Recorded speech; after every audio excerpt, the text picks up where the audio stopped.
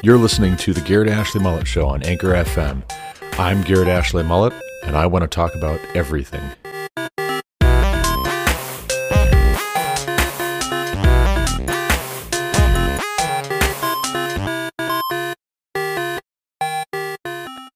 Welcome back to the Garrett Ashley Mullet Show. This is, of course, Garrett Ashley Mullet coming to you from Greeley, Colorado for episode 564 of this podcast.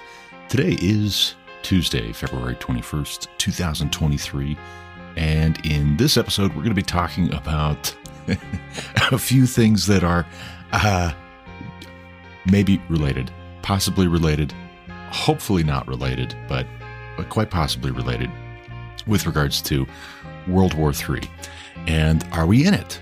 If you'll remember, in a recent podcast episode, I shared with you a Not the Bee post saying that the guy who predicted that the Soviet Union was going to fall 10 years before it did is now saying that we are in World War III, and it started with the Russian invasion of Ukraine.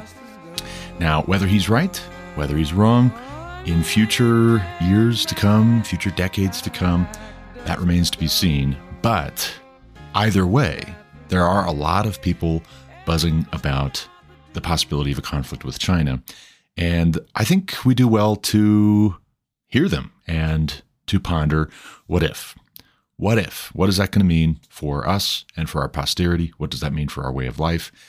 What does that look like in the way of impacts on our day-to-day activities, or our plans for the future, or how we raise our children, or how we love our husband or wife? Most of my audience is male, so I'll say, how does it impact me to love my wife if we're about to enter into World War III? Also, what does church look like? What does work look like? What does entertainment look like? What does our culture look like? We should consider these things soberly. But before we get into current events and predictions, which only the Lord knows whether they're correct, let's read Proverbs 18, shall we? Starting from verse 1 in the ESV. Whoever isolates himself seeks his own desire. He breaks out against all sound judgment. A fool takes no pleasure in understanding, but only in expressing his opinion. When wickedness comes, contempt comes also, and with dishonor comes disgrace. The words of a man's mouth are deep waters. The fountain of wisdom is a bubbling brook. It is not good to be partial to the wicked, or to deprive the righteous of justice. A fool's lips walk into a fight, and his mouth invites a beating. A fool's mouth is his ruin, and his lips are a snare to his soul. The words of a whisperer are like delicious morsels. They go down into the inner parts of the body. Whoever is slack in his work is a brother to him who destroys. The name of Yahweh is a strong tower. The righteous man runs into it and is safe. A rich man's wealth is his strong city, and like a high wall in his imagination. Before destruction, a man's heart is haughty, but humility comes before honor. If one gives an answer before he hears, it is his folly and shame. A man's spirit will endure sickness, but a crushed spirit, who can bear? An intelligent heart acquires knowledge, and the ear of the wise seeks knowledge. A man's gift makes room for him, and brings him before the great. The one who states his case first seems right, until the other comes and examines him. The lot puts an end to quarrels, and decides between powerful contenders.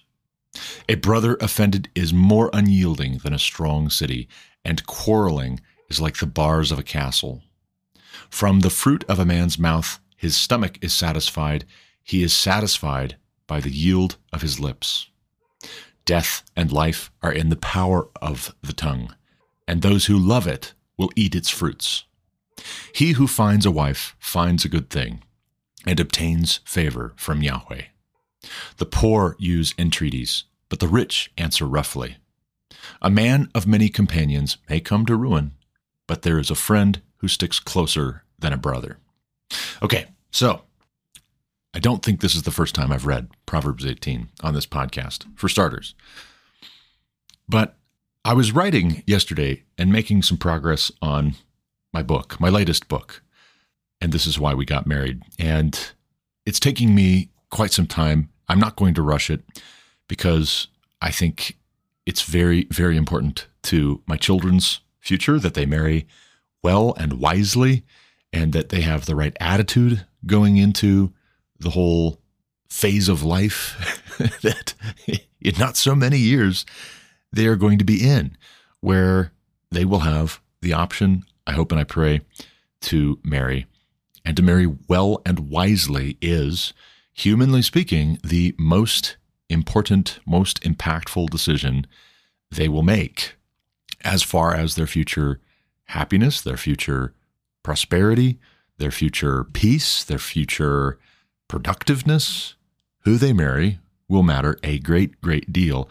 And I don't want that to be a crushing thought, as if they have no guidance, they have no way of discerning between what their options are, whether to marry or to remain single, or if they have any of them multiple options as far as who they could pursue or be pursued by. In the case of my daughter, she'll be the one getting pursued, I'm sure, but my sons ought to be the ones doing the pursuing when the time comes.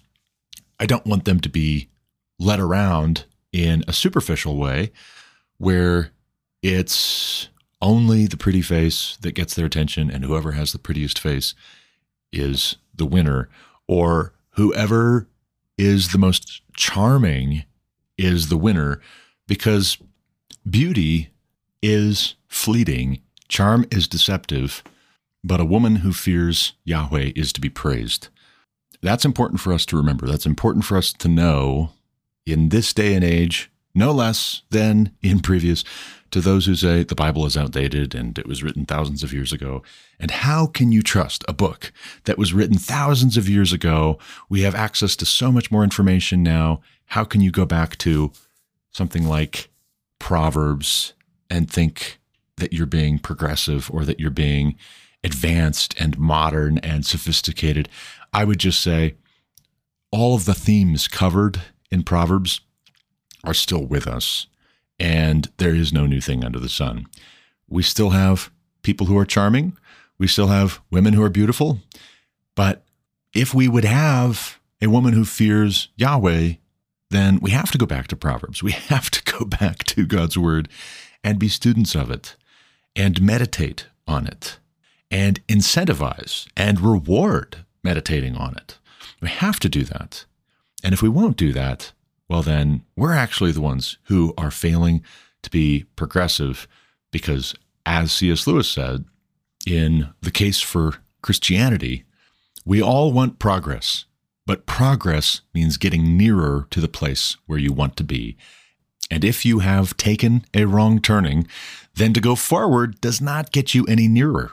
If you are on the wrong road, progress means doing an about turn and walking back to the right road.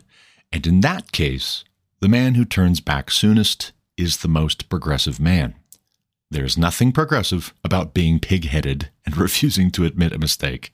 And I think if you look at the present state of the world, it's pretty plain that humanity has been making some big mistake. We're on the wrong road. And if that is so, we must go back. Going back is the quickest way on. Yet I'll say, in working on my book, and This Is Why We Got Married yesterday, going over to the park with my free coffee, Lauren and I both were very generously gifted a gift certificate from our friends Luke and Kate Bergman for Christmas. I went and used mine, got myself a free coffee, a protein granita, it was delicious, and worked on my book. I wrote a chapter, and I happened to write the chapter, which I planned at the outset would be titled, He Who Finds a Wife Finds a Good Thing, in my section on healthy marriage.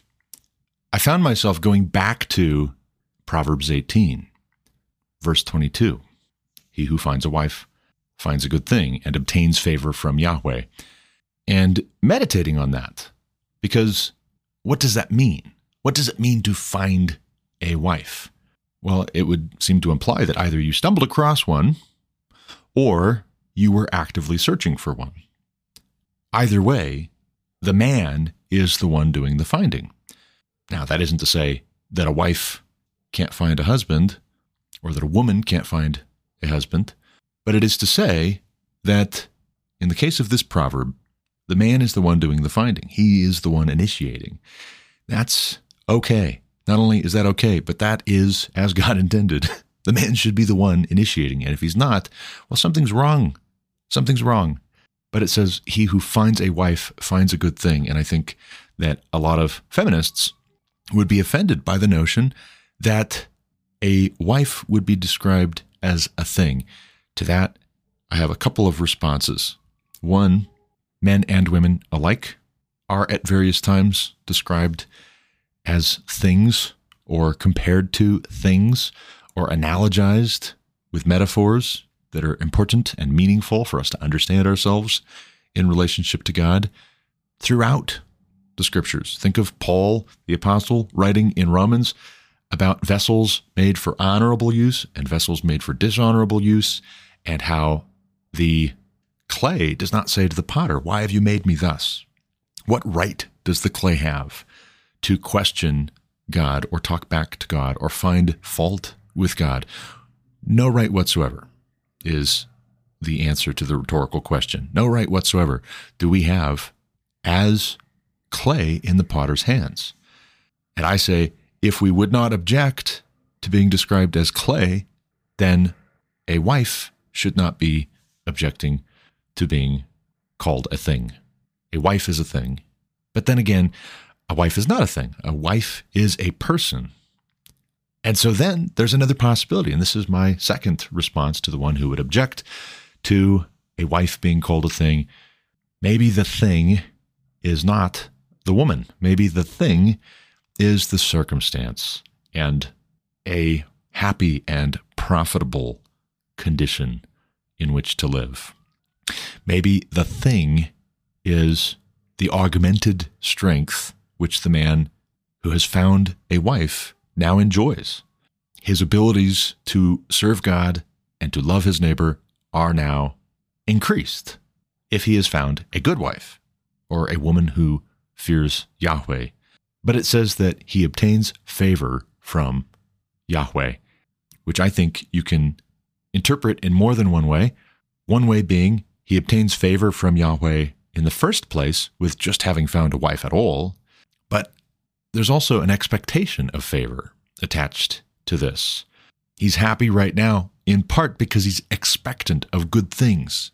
He's happy because he's hopeful. He celebrates, and we should celebrate with him, because this is going to mean whole new horizons opening up in his future that weren't possible. For instance, raising godly offspring. It's awful hard to do that unless you're going to adopt without a wife. If you're going to make people the old-fashioned way, you need a wife, men. If you're going to raise those children in the fear and admonition of the Lord. I'm not saying you can't do it if something happens to your wife where she's ill or she leaves or she passes away tragically. But boy howdy, I can say this from experience as a father of 8, that raising children, it's a lot easier, it's a lot more happy and productive with a wife, because I have certain blind spots or vulnerabilities temperamentally or from a perspective standpoint, and my wife helps to balance those out. I am not always the most comforting. She is not always the most assertive, but between the two of us, our children receive a balanced parental experience that is good for them, I pray. But I take note of a few other things here in Proverbs 18. We'll touch on them briefly. Verse 1, whoever isolates himself seeks his own desire. He breaks out against all sound judgment. We don't want that to be true of us. that we isolate ourselves because we are selfish. We don't want that to be true of us, because breaking out against sound judgment is another way of saying that we are either fools or we are wise in our own eyes. And if we are wise in our own eyes, actually, it would be better if we were just fools, because there's more hope for a fool than there is for us, even though the fool is going to take quite a lot of punishment before he gets the lesson. Whoever isolates himself seeks his own desire. Now, you might argue the point, and you might say, well, but what if his own desire is good? And I say, what if it's not? What if his own desire is not, in isolating himself, to love God better and to love his fellow man better? Actually, how could it be that he was loving his neighbor as himself if he isolates himself away from his neighbor perpetually? That's his long-term plan and vision for life. How can we say that that is loving his neighbor? I think we have a hard time saying that that is loving his neighbor. But it's interesting that that is the first verse in this chapter where we read that he who finds a wife finds a good thing. I also think that the last verse in the same chapter says that a man of many companions may come to ruin, but there is a friend who sticks closer than a brother. And might I just suggest that your wife should be your friend, but then in another sense, your wife being called your friend is something of a demotion, because your wife should be a lot dearer to you than a friend. To say that she's your best friend is great, and I take your meaning in most cases, but then again, I think we have rather a too low view of what a wife is for a man, biblically. Either way, there's a friend who sticks closer than a brother. A man of many companions may come to ruin. Consider, if you will, what seems as though it's the opposite to isolating ourselves, namely where we surround ourselves with a lot of acquaintances. So a lot of people know our name, and we are renowned and maybe even famous, but they are fair weather friends, if you can even call them friends. To call them companions is just to say that they are with you. They are in your proximity. That doesn't mean that they are for you. Actually, they could be for themselves, and that's why they stick close to you, because they're sycophants and they are flatterers. And when trouble comes, they will abandon you. And here you thought they had your back, but actually they leave you high and dry. If you know that on the front end, it will make a big difference in how you invest your time and attention and who you develop a intimacy with, who you trust, who you tell things, who you call when you need help. It will make a big difference. So be wise in your friends, because if you show me your friends, I will show you your future. Now, speaking of friends and the future, I got together with a friend of mine, a brother in the Lord who I really appreciate. I very much enjoy talking with him, hanging out. It is very much a iron sharpening iron, as the proverb goes, as another proverb goes, as iron sharpens iron, so is one man to another. He is very much one of those influences in my life, which just goes to show for anybody who says, oh, Garrett, you only talk with people, you only hang out with people who agree with you. Au contraire, mes amis, au contraire. Hopefully, the longer I hang out with certain people, the more we agree, because we do convince and persuade one another. We do advise one another, and insofar as one or the other of us is more correct on a certain thing, hopefully we do actually come to agree with each other. But this friend of mine and myself, we got together and smoked pipes and had some great conversation, as always, and it was about 3 hours. 3 hours, which is actually an improvement. It's an improvement for us in a holistic sense in terms of being suitable and energetic and awake and alert. Certainly, at least in my case, he's got lots of energy, but in my case, being able to function the next day. 3 hours of conversation is, that's quite a lot, right? That's quite a lot. It's a great conversation, but let's pace ourselves, I say. But we got together and we chatted here very recently about being husbands and being fathers and work and life and a little bit about the news and how much to actually pay attention to the news, and also really this whole question of World War III, this whole question of, are we on the brink or are we in it already? And a lot of us are just not quite up to speed yet. Now, that lattermost is my view, that we are in it, and a lot of us just don't realize it yet, because a lot of us have been checking out of the news cycle for years because it's exhausting, because it's frustrating, it's destabilizing to our day-to-day activities. We don't know how to read the news or hear the news without getting really riled. It's worrying, and we don't want to worry.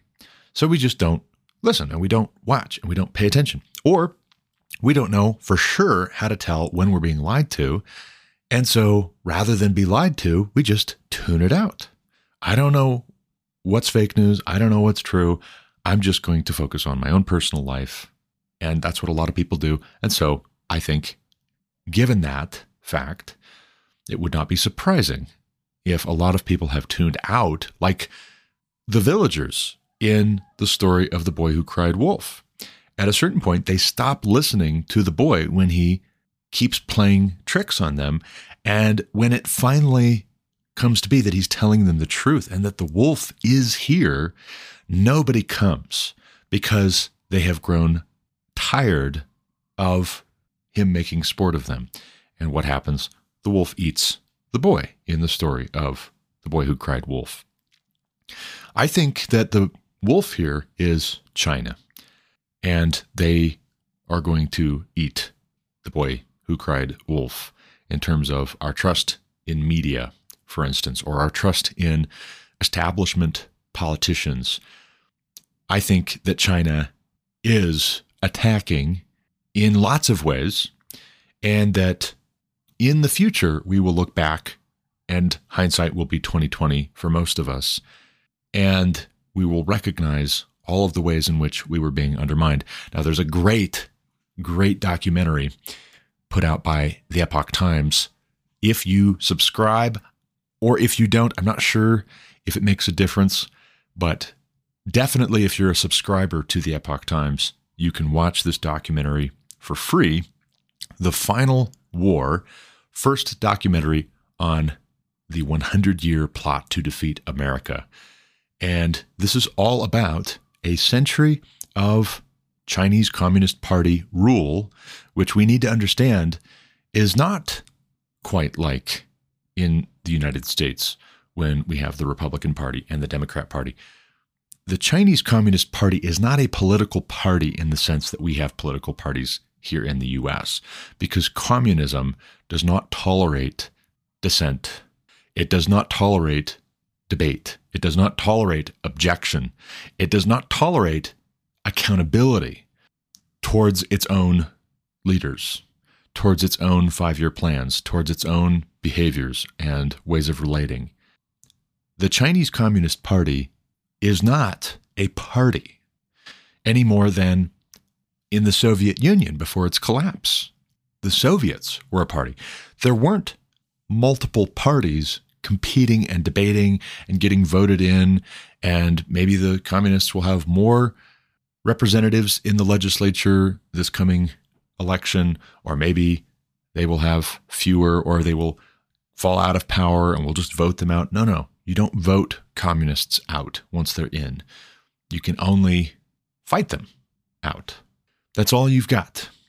Or in the case of the Cold War, you can outspend them because your economy can keep up with military expenditures better than theirs can. Not necessarily that the U.S. economy was able to really keep up, but the U.S. economy was better able to keep up than the Soviet economy was with the Cold War. But In the case of China, China has played a very different game.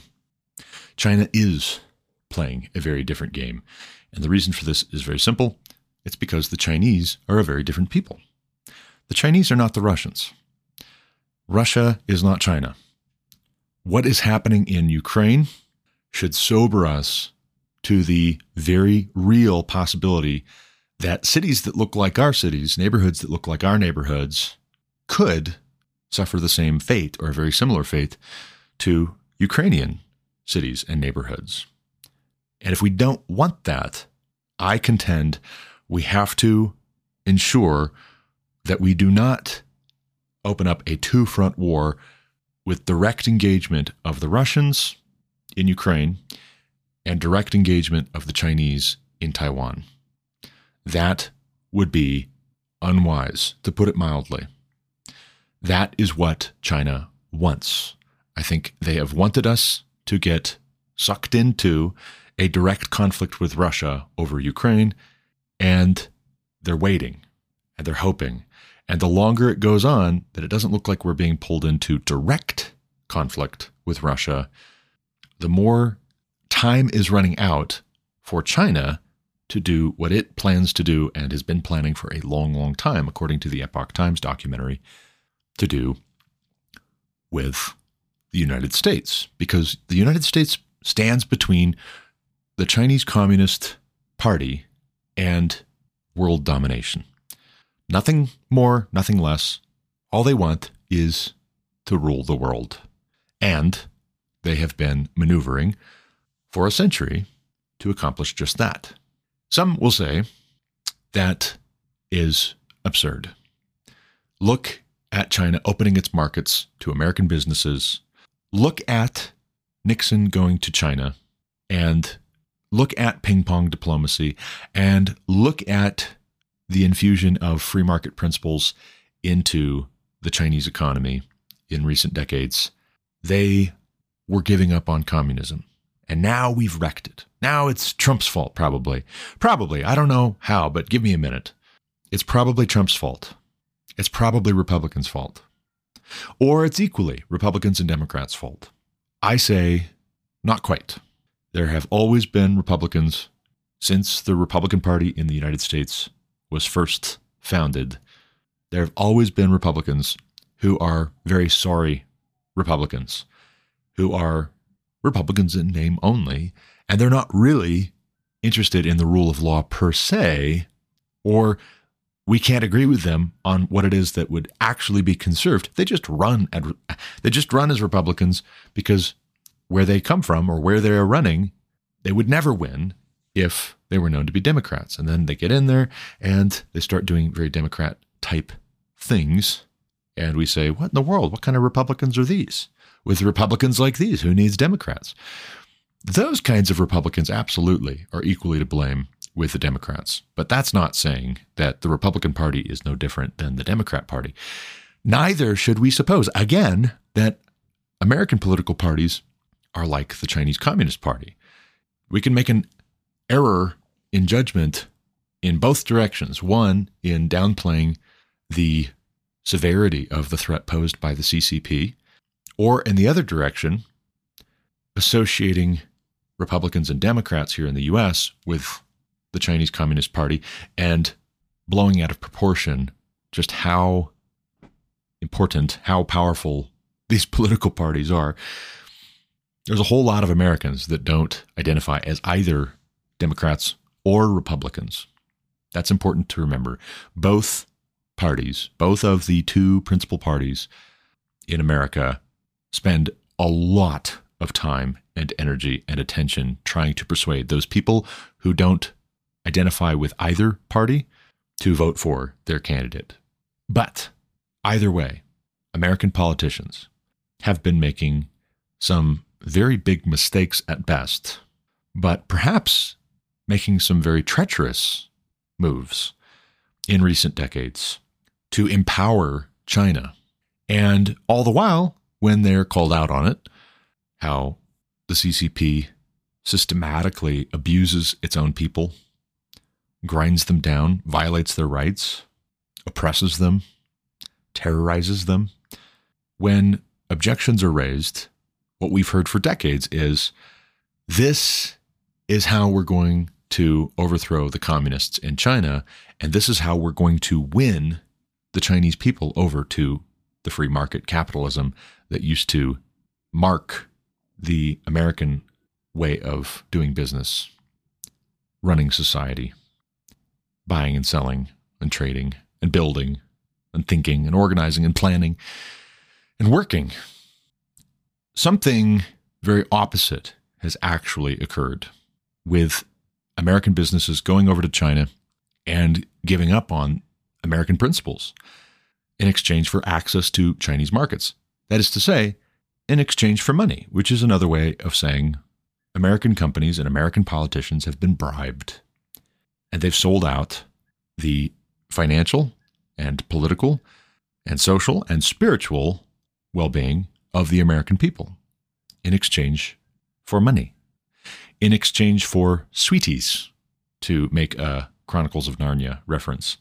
Edmund betraying his own brother and his sisters to the White Witch in exchange for sweeties, betraying all of Narnia in exchange for Turkish delight.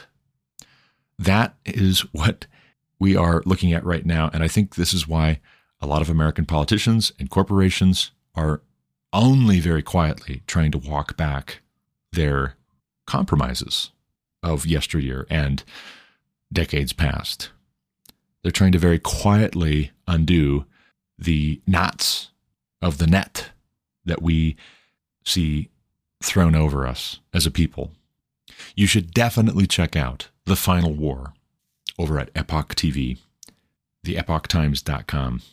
Judge for yourself. Give it a watch. I think the Epoch Times, I was telling my friend last night, I think the Epoch Times does really good journalism, and they are covering in a very clear-eyed way the threat posed by communist China. This documentary could help a lot of people to understand what it is that we are faced with and why it's a very dangerous conflict that I would say we are already in. Some would say we are going to be in a more direct way, in a more obvious and undeniable way in the next 2 years. But before I say too much more on that front, let's switch gears a little bit and lighten the mood. Colin Pruitt over at theamericanreformer.org has published a piece here 2 weeks ago on being politically realistic. He starts out, I've recently been considering the practical political aims of politically engaged Protestants. Protestants are famously cantankerous, and conservatives even more so. It's joked that the various isms within the conservative tent are the rights equivalent of pronoun identities. The public watches in confusion as magisterial Baptist post-liberals debate the virtues of the American founding with paleo-liberal Anglicans. Who can blame them? Ideological inflation, like gender inflation, smacks of distraction in an age in which practical considerations are ignored. Debating hypothetical regimes can be worthwhile, but the price of eggs, the efficiency of airliners, and the impact of price inflation matter too. Yes, thank you very much. Thank you, because this is actually a large part of the reason why I podcast in the first place. Colin Pruitt, I would love to shake your hand. This is exactly right.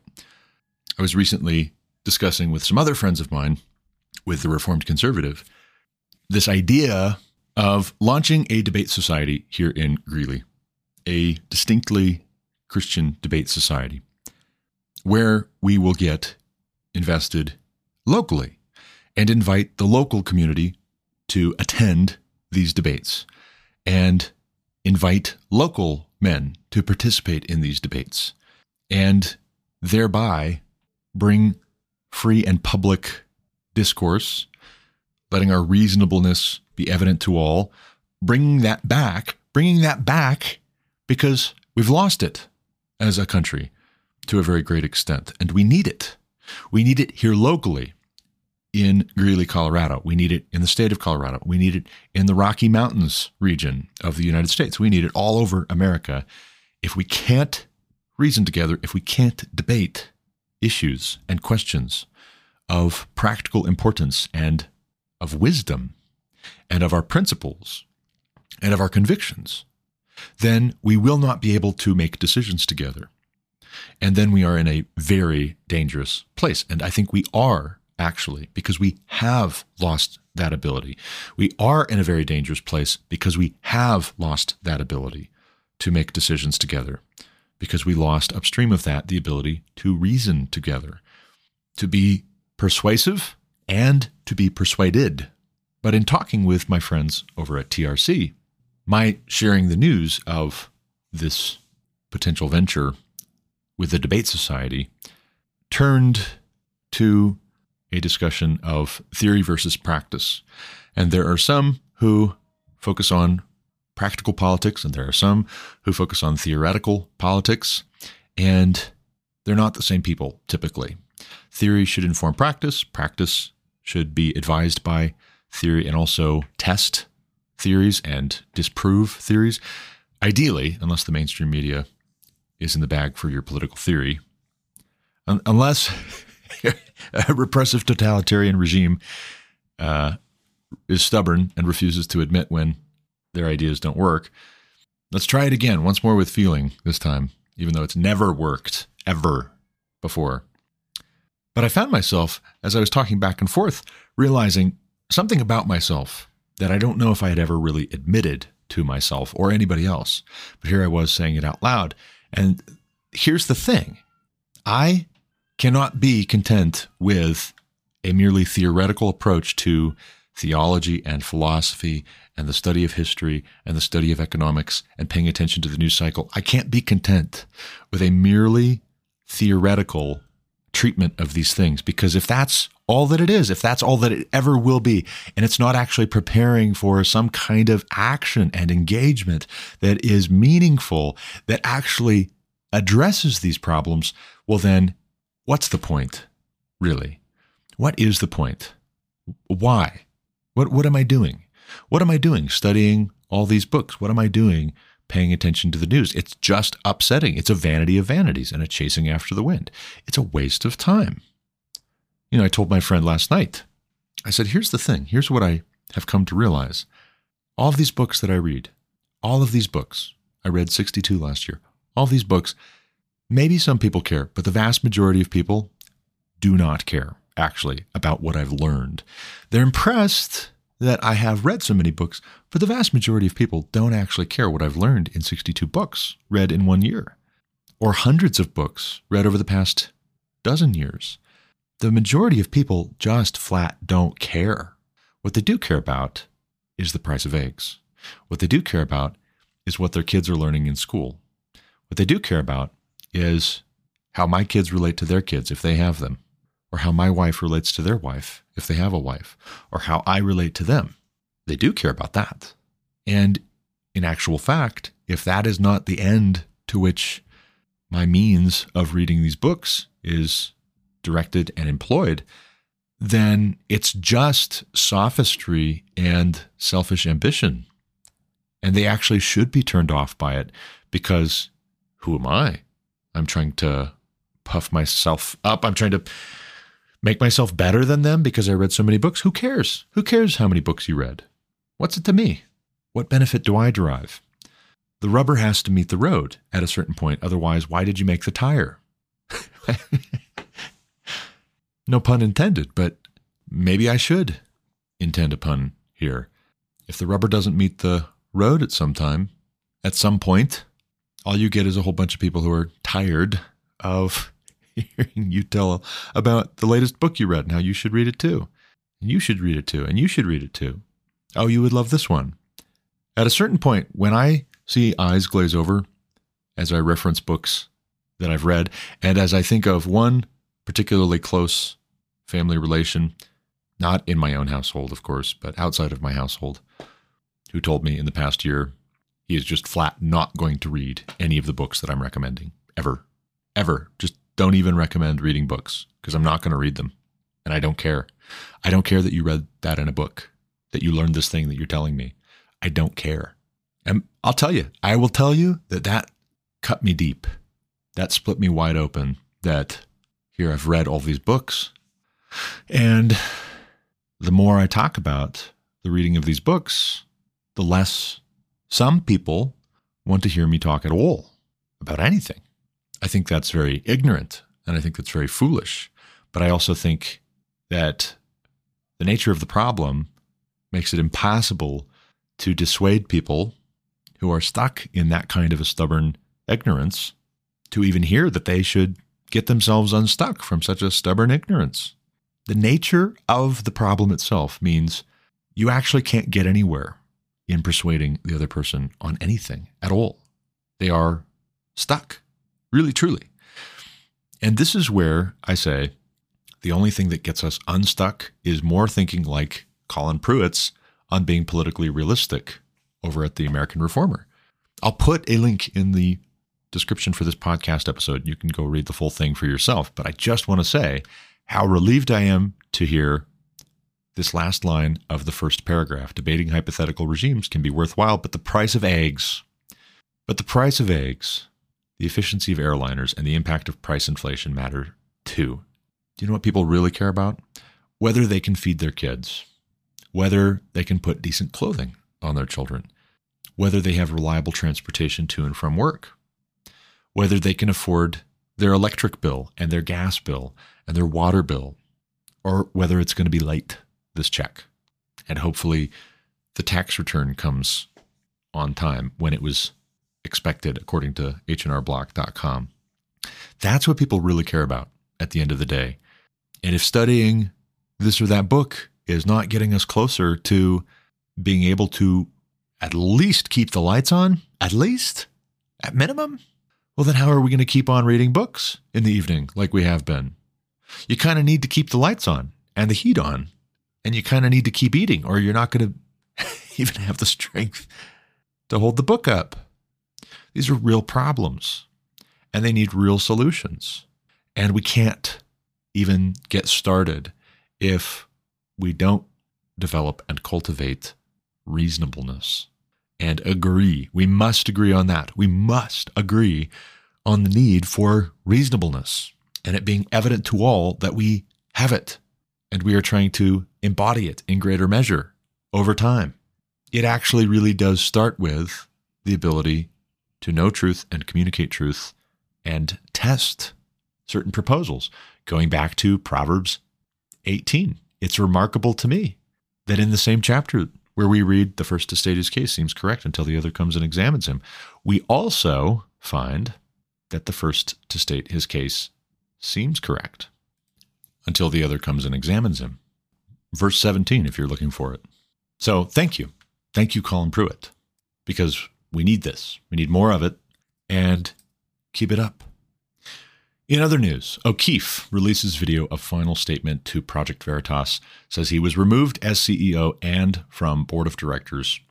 I'm going to go ahead and play a short 2-minute clip of his farewell video to Project Veritas.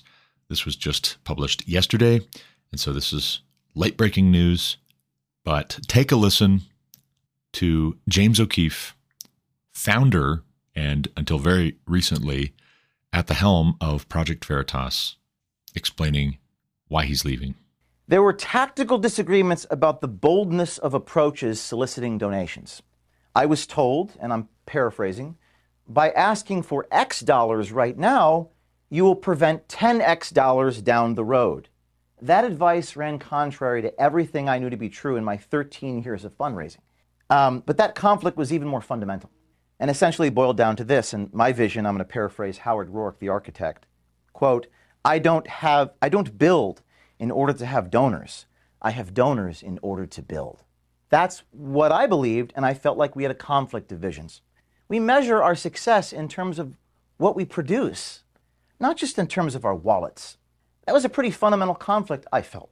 The day prior, I had informed him in front of his colleagues that if he wasn't willing to follow my lead, he'd be shown the door.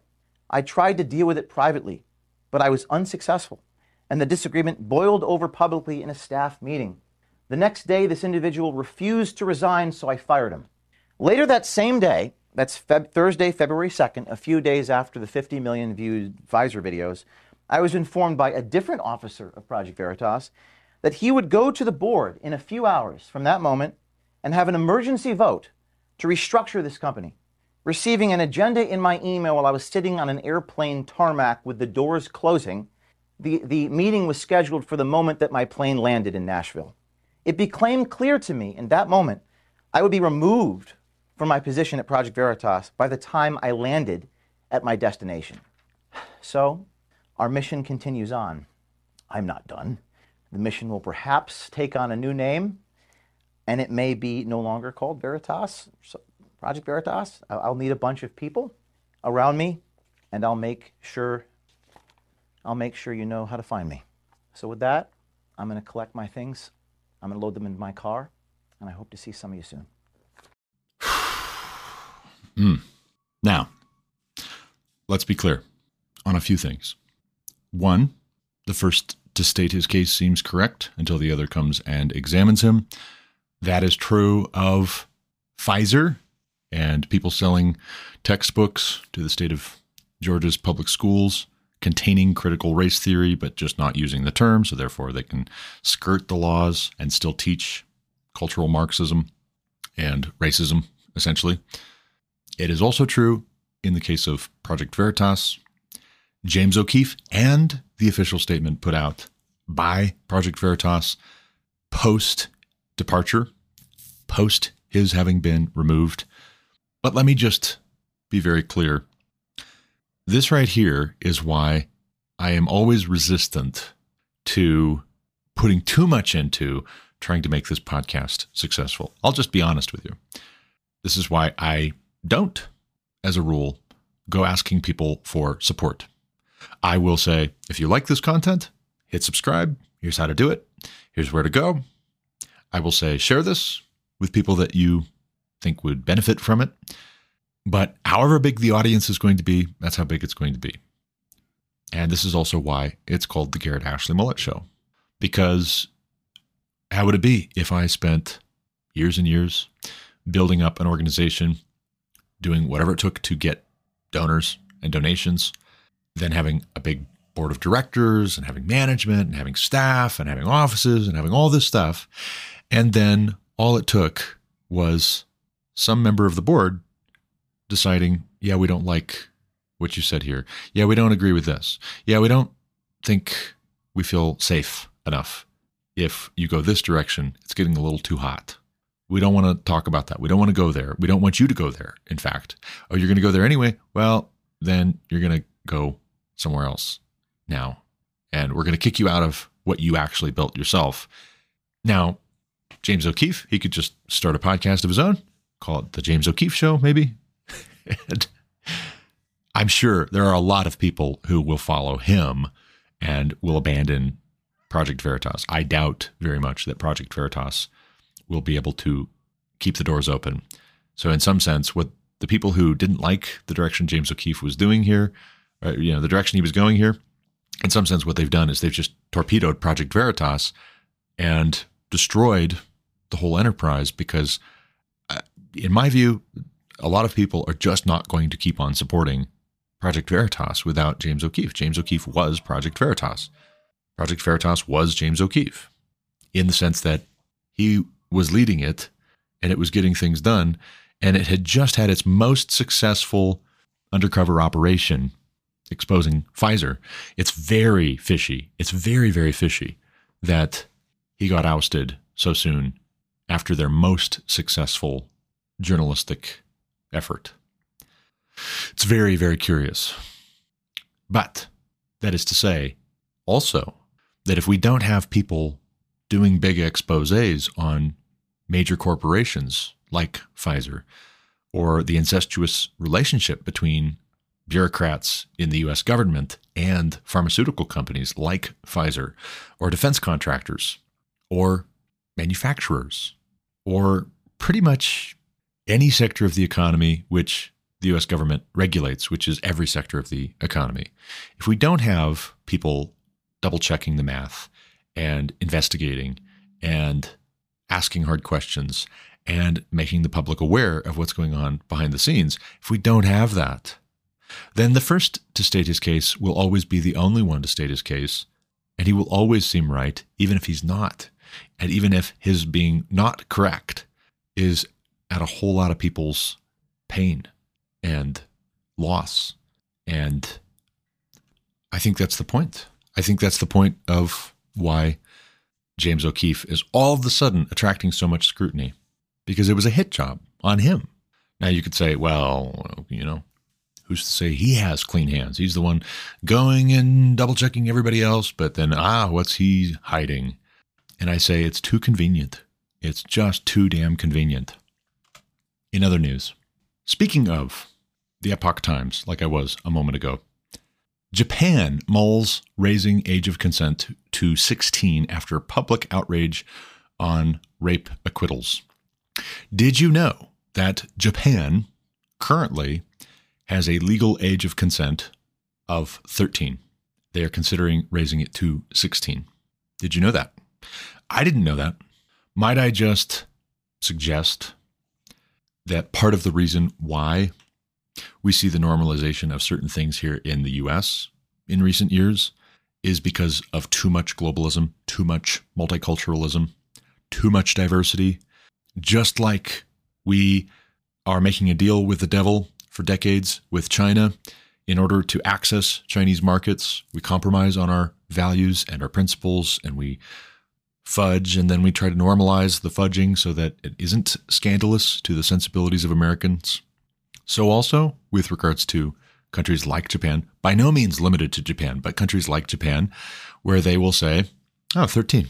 Yeah, sure, you can consent. It's important for us to recognize that without a fixed objective standard of right and wrong, it really is just a debate of expedience and what you can get people to either agree with or else quietly refuse to object to. That is to say, going back to Colin Pruitt's article over at American Reformer, hypothetical regimes can be worthwhile to debate about.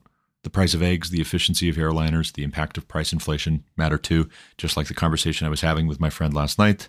He asked me, what unites the clans? And that was a reference to Braveheart, of course. But what unites the clans?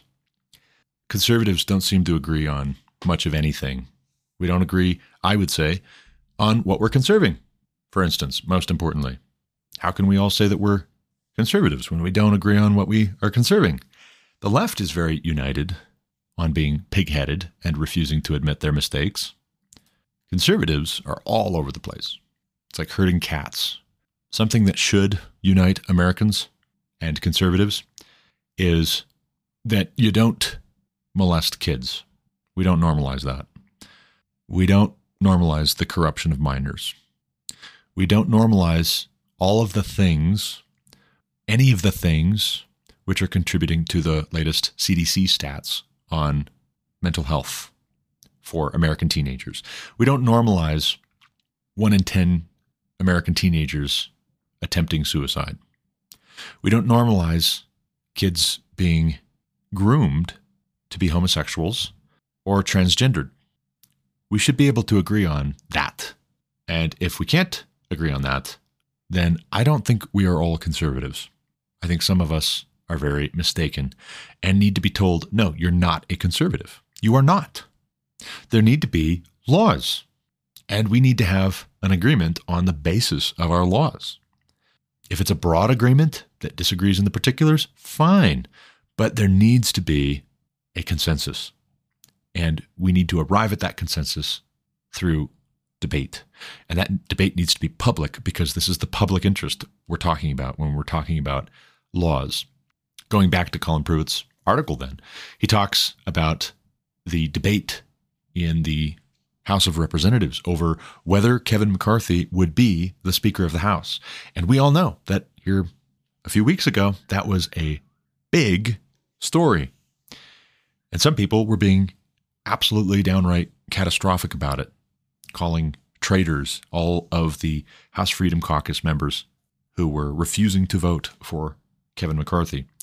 But Pruitt points out Congressman Chip Roy of Texas led the charge and explained his reforms to the congressional rules package to a frustrated GOP conference during a powerful floor speech. And here's a quote from Chip Roy. We should be in here having this kind of a conversation with this many people in the room about Ukraine, and we should debate the merits, and we should debate the ups and downs of being involved. We should debate the $45 billion. We should debate whether it should be more or less. The only way you're going to get that is if you change the rules and have the leadership to advance the rules. That is to say, even in the U.S. Congress, we are not having debate like we should be having debate. And when people debate whether we should have debate, in some sense, they are agreeing that we should have debate. So it's a losing premise to say, oh, we shouldn't have debate. Well, I say we should have debate. Let's debate whether we should have debate. And then what will people do? That's the big question as to whether we can work together and live together and inhabit the same space and make decisions together. That is the decisive factor. What happens when we start debating whether we should even have debates? Because if the answer is a resounding no, and then when you say, oh, but we must have debate. If then you start getting threatened and you start getting removed from organizations that you founded, or you start getting forced out and ostracized and punished, even physically threatened or killed, well then, I say, we are not united. But if we could unite over whether we should have free and public debates, that would be a start. That would be a beginning. So this coming Saturday, I'm getting together with the men who are going to be instrumental, I believe, to this effort. And we're going to discuss and shore up details on what this might look like, because it would seem we have an agreement that we need debate and we need to know how to do it. We need to know that debate is a good thing. We also need to learn how to engage in a debate in a civil and persuasive and spirited way, in gentleness and respect, giving the reasons for the hope that lies within us. Knowing what our business is. What is our business? That Paul would write to the church at Thessalonica. Strive to, aspire to, live quiet lives working with your hands, minding your own affairs. What is that? What are my affairs? If I don't know, how do I mind them? The frank truth, the frank answer is, I can't. I can't if I don't know what they are. So let's debate whether this is indeed our business. You know, there was a recent post by Ben Shapiro that I got in on, commenting back and forth, and I've done that a couple times here recently. And it started out innocently enough, I think, where the post had to do with the destruction of the foundation of our own greatness here in America.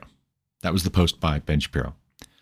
And I'll just read it for you. This was from February 18th, 9:15 a.m. And I quote, "Over the latter half of the 20th century, the forces of moral relativism, radical feminism, and generational nihilism have gradually destroyed the foundation of our own greatness. Instead of adopting stronger moral standards, our society has embraced the lure of personal fulfillment."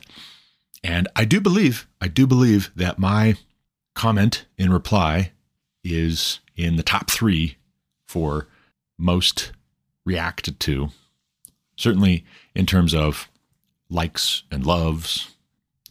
It's in the top 3.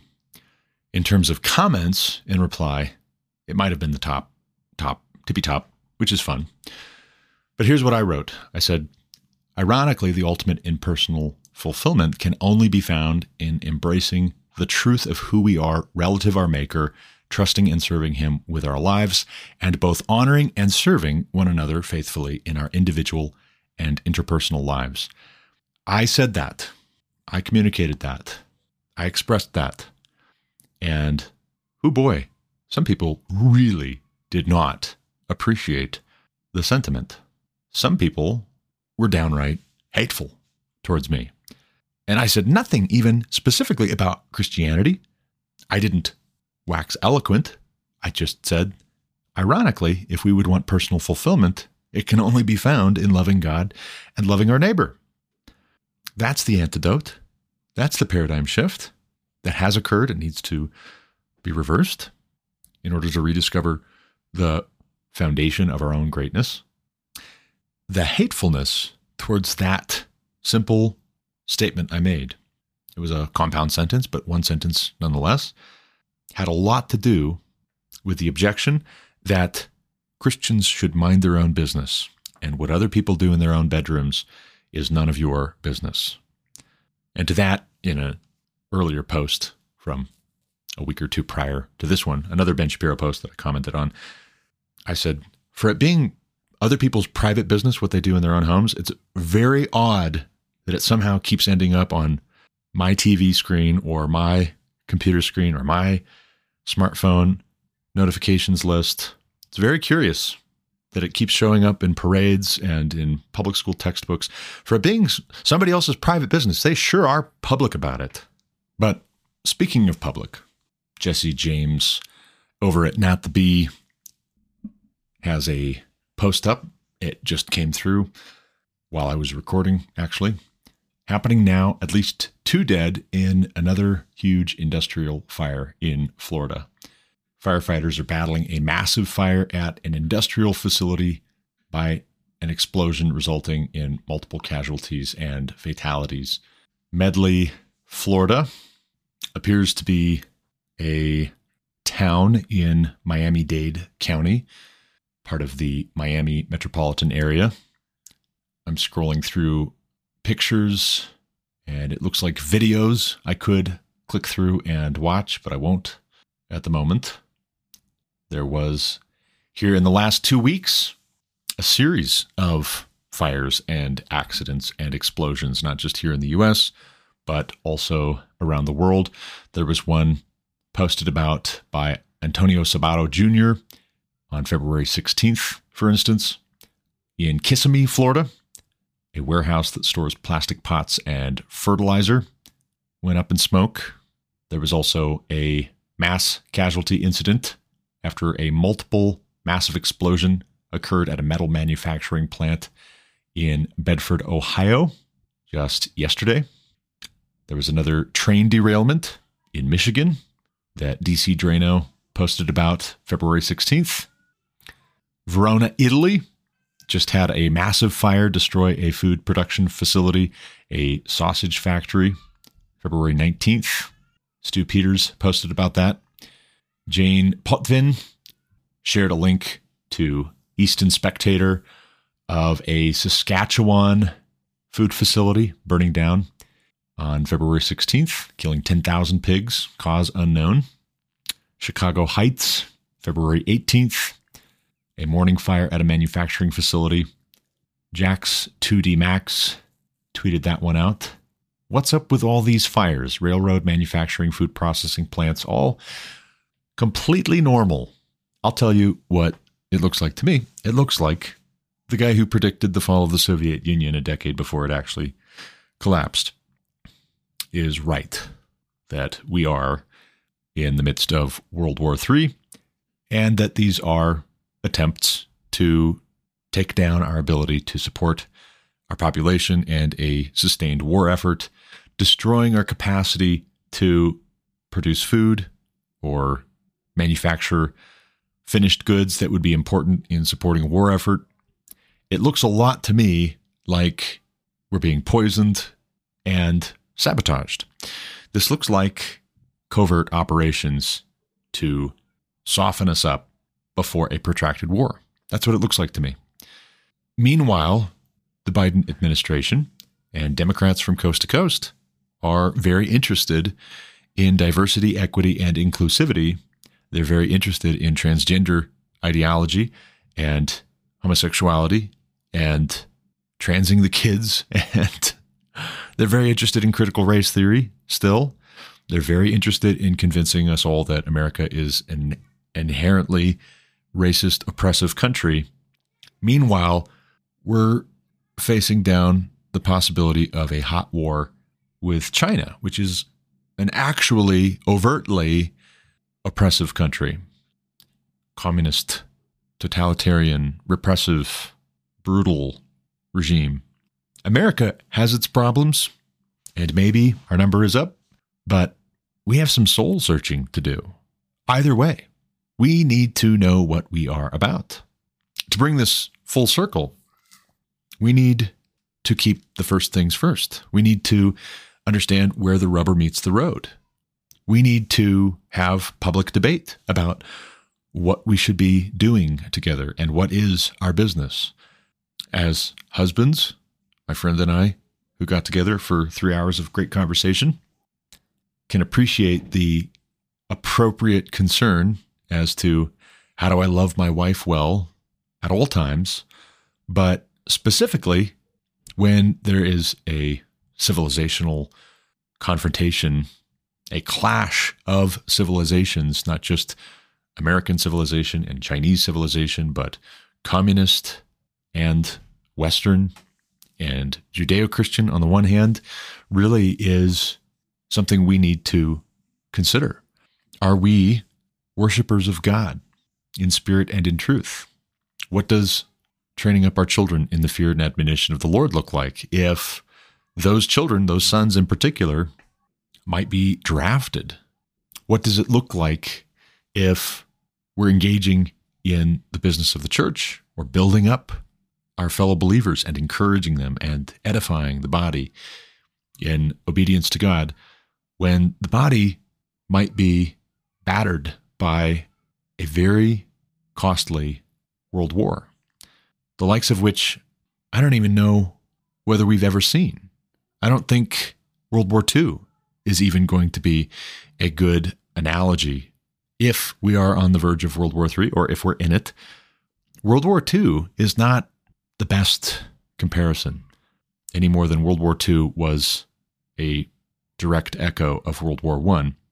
The technology advances, the capabilities proceed, but also the integration of the global economy, the Klaus Schwabs of the world have been trying to undertake for 50 years. I think it means we're going to be doing without a great many things. Sabotage aside, when trade breaks down, we're going to need to know how to grow food and how to make what we have stretch. We're going to have to learn how to repair and fix and mend instead of just replacing.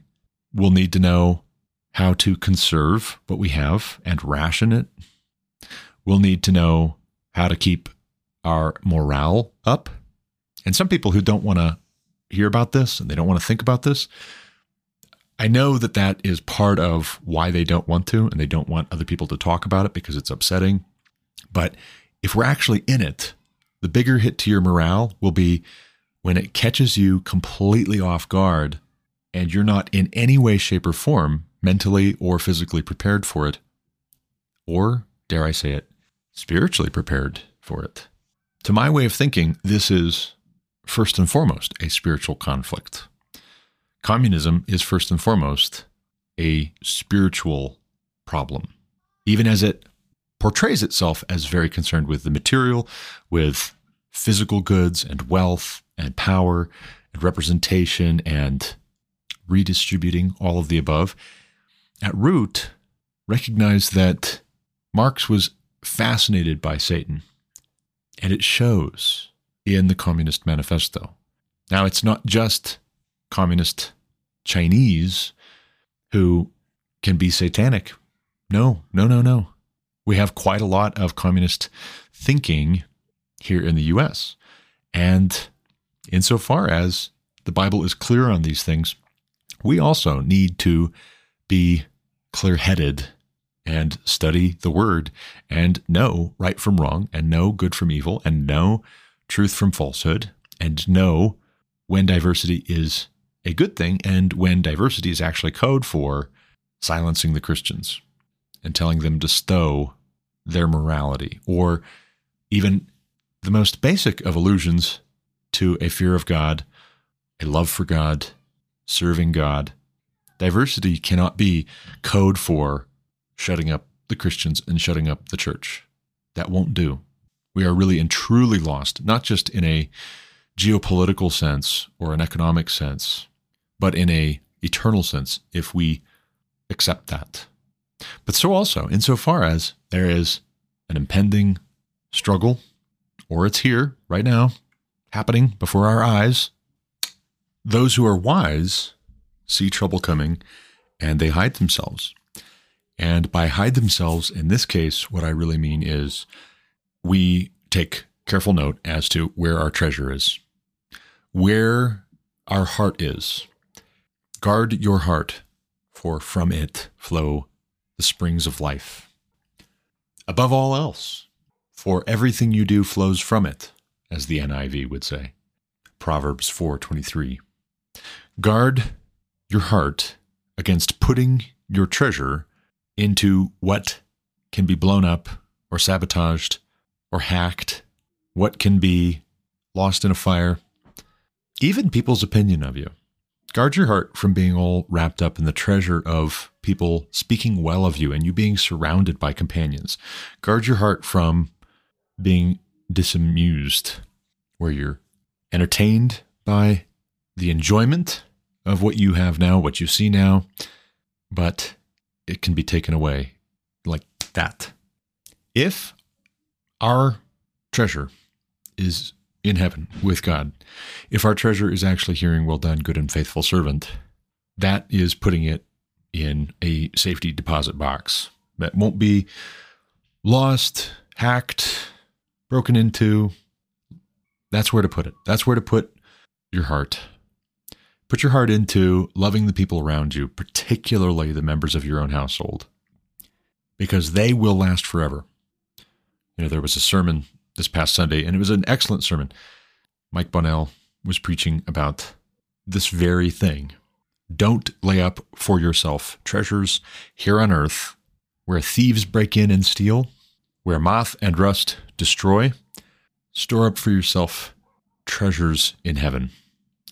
And to that, I say, if I can use my material wealth for however long it lasts, whatever it's worth, actually, it seems less and less every day, in some sense, at least from a labor standpoint. I suppose my material goods are worth more and more every day, but if I can use my material wealth any way you slice it to buy favor with people and to bless them and to love them well and to serve them well and to encourage them and to serve God, well, then I am laying up for myself treasures in heaven. Because either A, God sees in secret, hopefully, ideally, and will reward if it was according to his word, if it was according to his will, or if that person comes to faith in Christ and they persevere and believe and are saved in believing, by God's grace, they will be in eternity living in glory and splendor. And how much more valuable is that compared with whatever I might give in the way of a gift or use as a tool to demonstrate God's love for them and God's love for me and God's grace towards them and God's grace towards me? Infinitely more valuable. In some ways, it might do us a lot of good to have some soul searching brought on by a civilizational clash. It might do us a lot of good to reconsider what is actually valuable and what is not. Also, oh, by the way, for all those who say we shouldn't be extracting resources, manufacturing, producing, transporting, buying and selling and trading here in the U.S. because pollution, consider the possibility that these fires and these explosions and these train derailments happening across the U.S., consider the possibility that that's actually Russia and China fighting their part of the World War III that we might be in right now. Consider what the world over looks like with them in charge and in control if they're willing to cause as much environmental damage with even just the East Palestine, Ohio train derailment. You've got Kentucky and Ohio waterways closing their intakes because the water may be contaminated way downstream. This is a huge deal. This is a really, really big deal. And the folks who actually really at root are not so concerned about saving the planet as they are having an excuse to hate on people who have something that they don't, will be forced to reckon with whether it bothers them if we have environmental disasters here in the U.S. Whether a whole lot of us have been brainwashed into believing that for the world's betterment, the United States of America should be utterly destroyed in all ways. It might do us a lot of good in the church if there is a reckoning of who called it and who was just saying peace, peace, when there was no peace. That might be good to clarify. I'm not saying I pray for persecution, because I don't. Actually, I'm already praying for an end to the persecution that we have a little bit of a taste of right now, because we do see Christians penalized, mocked, ridiculed, punished in America. We do see persecution here. Don't discount the suffering of brothers and sisters here in the U.S. just because you can point to worse persecution overseas. What are you doing when you talk like that, except for undercutting the moral authority and the credibility of American Christians who would say, hey, listen, we got a problem brewing here. We should figure it out. We should do something about it. We should get ready. We should equip ourselves with the truth. We should be wise. We should hide ourselves. The wise see trouble coming and they hide themselves. We should hide ourselves in some way, shape, or form. Or what? If persecution is not as bad here as it is in the Middle East or in China, what would we say? We want China and the Middle East to rule the world and persecute Christians all over the world, just like they do, just like the Muslims do in the Middle East, just like the communists do in China. That's what we want. That's what we would prefer. Well, if not, then we have to stop undercutting Christians here in the U.S. who are trying to stand. You can't cut people like me down. And then in 5 or 10 years, when there is violent persecution of Christians here in the U.S., say, oh, why didn't anybody say anything? People like me are going to be frantically flapping our arms like, are you kidding? Are you kidding? And at best, we'll be told, yeah, you were right. I think you were right. We should have listened. Because that's a bitter pill to swallow. I don't want to hear that. Why wait until it's after the fact that you're saying, yeah, you were right. You called it. We should have listened. Why wait? Test now. Be reasonable now. Listen now.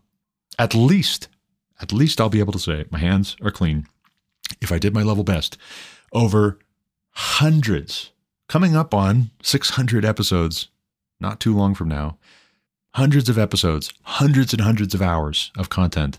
I said, hey guys, listen, this is a problem. This is a brewing problem. We need to change course. We need to repent. We need to stop this and we need to stop that. And listen, here's God's word and here's history and here's good sense and a sound argument. If I was right, the prudent sees danger and hides himself, but the simple go on and suffer for it. First and foremost, I don't mean physically hiding, although who knows? Perish the thought, but who knows? First and foremost, your heart. Guard your heart. Be wise. Let's not be simple. Let's be wise. Let's strive to have more and more wisdom and to be correctable and to be reasonable and to reason with one another and to persuade one another and to look for ways to spur one another on towards love and good deeds. By God's grace, that will endure. That will endure. Whatever happens, whatever anybody else does, we stick to that, and it will go well. Tell the righteous, it will go well with them. But that's all the time I've got for this episode. I've got to run. As always, thank you for listening. Until next time, God bless.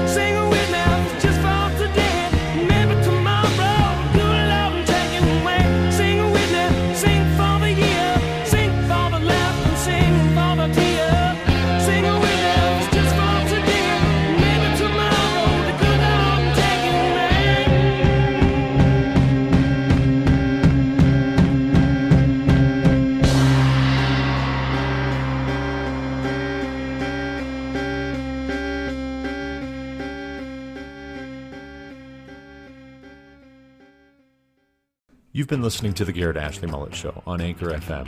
For more content like what you just heard, subscribe to this podcast on Apple Podcasts, Google Podcasts, or Spotify. Also check out thegarrettashleymulletshow.com to subscribe to email alerts when new episodes are published. As always, you can reach me with any comments, questions, complaints, objections, or insights at garrettashleyMullet@protonmail.com.